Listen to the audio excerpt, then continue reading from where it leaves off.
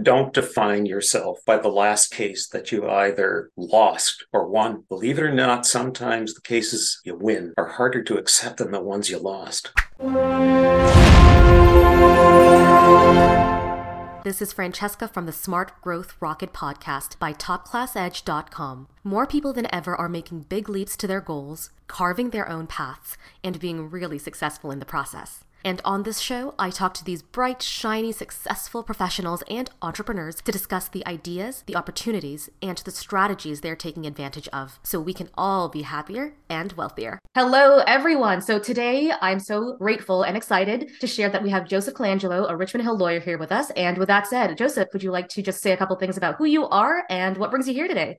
Thank you, Francesca, for asking me to participate. So I am a lawyer, and my practice is in Richmond Hill, but my practice is actually throughout the province of Ontario as I appear in the courts throughout the province. I was called to the bar in 1978. I have a number of years of experience, and my practice has been litigation. And in addition to litigation, I have done as a specific area of concentration health law. Health law does not simply mean medical malpractice. It also includes the regulation of healthcare professionals. For a number of years, the first 25 years of my practice, I was with a very large law firm in downtown Toronto, which defended doctors. But since I left that firm, I have been largely on my own, and I have taken all sorts of cases, both from healthcare professionals and from members of the public. And those cases are not confined to medical malpractice claims, but also include claims about quality of care, which result in complaints to the various healthcare colleges. On the occasions in which I have represented healthcare professionals, I have tried to defend them in allegations of improper practice, whether before the college or before the civil courts. So it has been a very mixed bag of practice. Because healthcare is such an important value in Canadian society, it involves a consideration also of constitutional rights, including the right to fair access to healthcare. So my practice, to some extent, has involved considering whether or not healthcare services are provided in accordance with proper principles of human rights. That's a brief summary of what I've done. Thank you so much for that introduction. Now, how did you get your start in law? What led you to think this is something that I want to pursue? When I was finishing my undergraduate career, I looked at a number of options, and law looked like one of the options that I wanted to pursue. I had done some practice teaching in non-law areas during the summertime, and I did not think that teaching as a full-time occupation was really something I wanted to do. So I looked at law as an alternative. I started law school. I really enjoyed law as a subject matter and as a discipline. And as time rolled on, I became more interested in it and stayed with it. I got to say that as I got into the practice of law, we were told in my firm, which had a tremendous tradition of service to the profession, that teaching other lawyers was an important part of your service to the public and to the profession. So I was asked to do some ad hoc teaching number of institutions, including the Law Society and the law schools, and in-house programs where my interest in teaching also inspired me to help other lawyers along the way. Is there such thing as a typical day for you? Is every day a little bit different, or do you have pretty much a routine that you more or less follow? A typical day today differs from a typical day in the past. Right now, I do not have a full-time practice. My practice is limited to being counsel to other lawyers in cases involving trials or appeals. I do not tend to take cases directly from the public unless they are pro bono cases in which I have an interest. I'll divide the time between days in which I am in court and days in which I am not in court. So days in which I am not in court, I am typically drafting court documents known as pleadings or submissions. That is a very satisfying experience, and I hope your audience understands how satisfying writing and writing well is. It is a terrific exercise, and specifically because of computerization.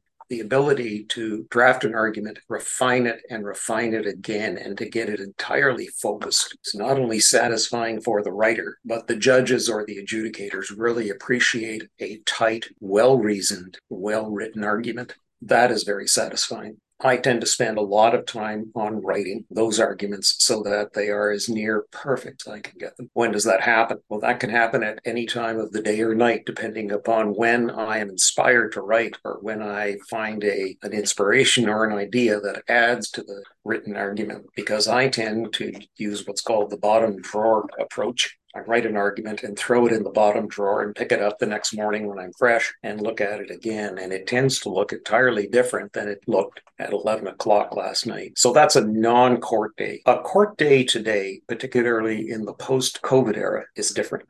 The rule now is that unless you are doing a trial or an appeal, all proceedings are done virtually. So all of the preliminary court proceedings, motions, interlocutory proceedings, which are proceedings before the trial itself, are all done virtually. COVID has taught us that we can and should do things more efficiently. So the difference between pre-COVID and post-COVID is this: if I had a motion, and motions can be serious in terms of their result, I would have to drive to the court office where the motion was being heard, get properly robed, go up to the courtroom and wait until I got heard. In the post-COVID era, I'm in my office. I have to robe, but there's a specific time that is allocated to me, and you're expected to be available for that time and finish within the time that is allocated to you for the argument of the motion. It's efficient. It works in 90% of the cases. And for the client, it's economically very efficient because you are not paying for a lawyer just simply waiting to be heard. If the hearing is live, then those are difficult days. Hearing days are days in which you're up at 6 and 7 o'clock in the morning, getting yourself ready, getting your papers organized or your computer, as the case may be, getting to the court, getting robed, getting into the courtroom, making sure you're in the right courtroom, believe it or not. And then you start the hearing, usually at about 10 o'clock in the morning. And with a break, the hearing goes to 1 o'clock in the afternoon, resumes at 2:15, goes till 4:30, and then you go home and you have to prepare for the next day. There is a problem, and the problem is that hearings are getting longer and longer, in my view, unnecessarily long.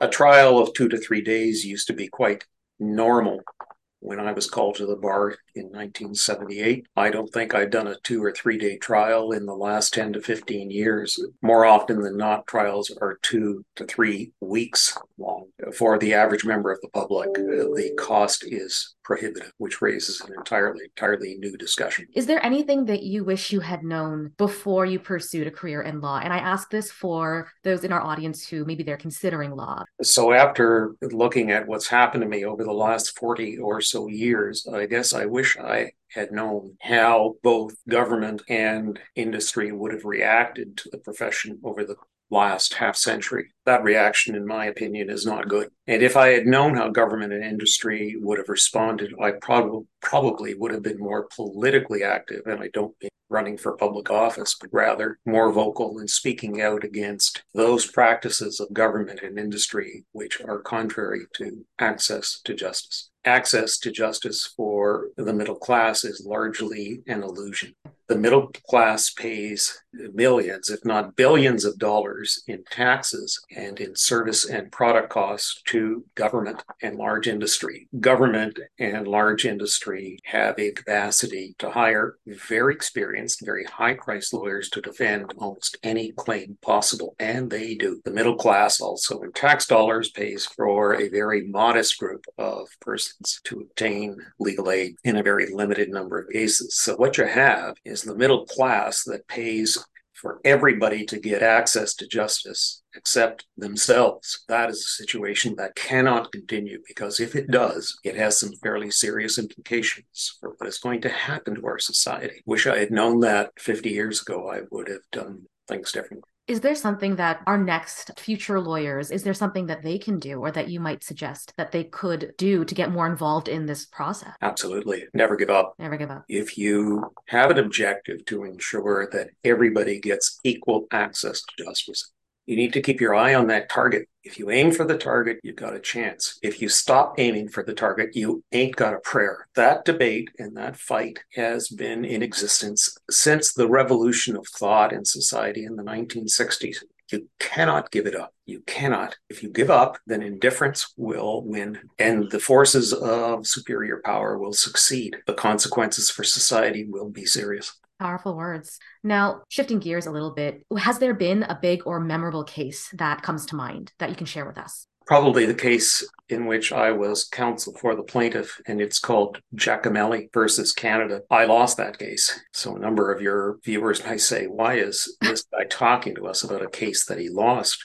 Case is instructive for a number of reasons. Briefly, the case of Giacomelli versus Canada was about a member of our society who was a Canadian citizen of Italian origin who was put in prison during World War II because he was of Italian origin. Under the War Measures Act, the government had free power to incarcerate without trial and without charge anybody whom it believed was an enemy alien. The problem in Giacomelli was that the government of Canada, which is heavily resourced, fought against the claim because it was brought so late in life. And the government of Canada has lots of resources. There were many government departments that informed the Attorney General as to why the Attorney General ought to fight back that claim for a person who had been wrongfully imprisoned so many years ago. The case is important because I believe it will have implications for cases involving members of the Indigenous communities who were discriminated against simply because of their racial origins. In the end, the case of Giacomelli was dismissed on procedural grounds, which is disturbing. Mr. Giacomelli died in the middle of the lawsuit. And because of a very obscure ruling by the Supreme Court of Canada, his death meant that his charter rights died with him. With all due respect to the Supreme Court of Canada and anybody else, I find that kind of rule to be disturbing. In my view, just because you die doesn't mean you never had any charter rights and that those rights are not to be recognized. Your charter rights are the bundle that make up your dignity as a human being. Just because you die doesn't mean you didn't mean anything. With all due respect to the Supreme Court of Canada, and I'm old enough to say this now because I guess the older you get, the more entitled you are to complain about judges, maybe. And if I get a letter from the Supreme Court of Canada about this, I'll let you know. I think that the decision in Giacomelli on that issue and the case on which it's based will eventually be reversed because it's just, in my opinion, not good law, but more importantly, it's not good policy. Giving full scope to your charter rights means giving full scope to your charter rights. If my rights were violated today, that doesn't mean they disappear if I die tomorrow. So that's why that case is memorable, even though I lost it. Now, is there anything that it takes specifically to be a successful lawyer, in your opinion? Don't define yourself by the last case that you either lost or won. Believe it or not, sometimes the cases you win are harder to accept than the ones you lost. This is a profession in which, by definition, the result is that one of two parties walks out of the court losing. Your job as a good advocate is to be able to do as good a job for one side as the other. So a good advocate is able to act for, say, the plaintiff, but she or he should have the skill set to understand that if he had to pick up the brief or the book of documents for the defendant, he could do just as good a job with the same skills. There's a certain amount of both partisanship but objectivity that you have to maintain in this profession. And at the end of the day, go home and take care of your loved ones because they will sustain you and they will enable you to get up the next day and go back into that courtroom and to give it your best.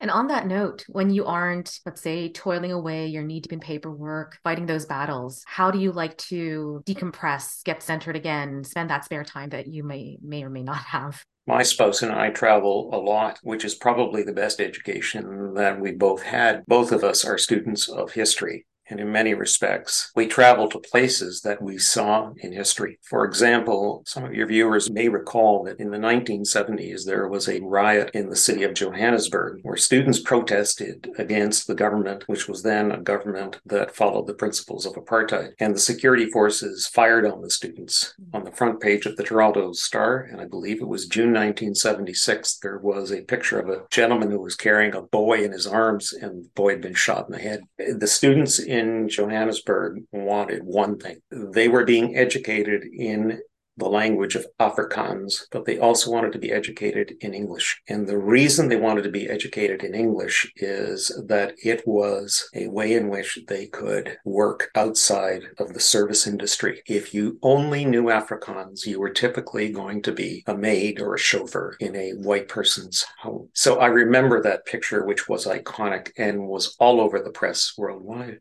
When we traveled to South Africa, I walked the street from the school down to the center of town where that boy was shot, and it was just a city block. Could be a city block from any street in the GTA to any other. And these children just wanted one thing. We want to be educated in English. And they were killed for this. And it just made such an impression when I walked the area that I had read about many years earlier and saw this picture on the Toronto Star about. You can study history and then you can walk the path where history was made. And then we like to take care of our two dogs, Murray and Leo. Oh, goodness. Well, thank you so much for being here. Well, I enjoy talking to people who either want to be in the law or thinking about it or in the law. One of the things I do is that if someone calls me and talks to me about a problem, that's as far as it goes. It doesn't go anywhere else. Because I'm a sole practitioner now, my motto is, if you hire Joe, you get Joe. I'm the only guy who answers the phone. And as always, all of Joseph's info will be in the description. Thank you all so much for tuning in. Until next time.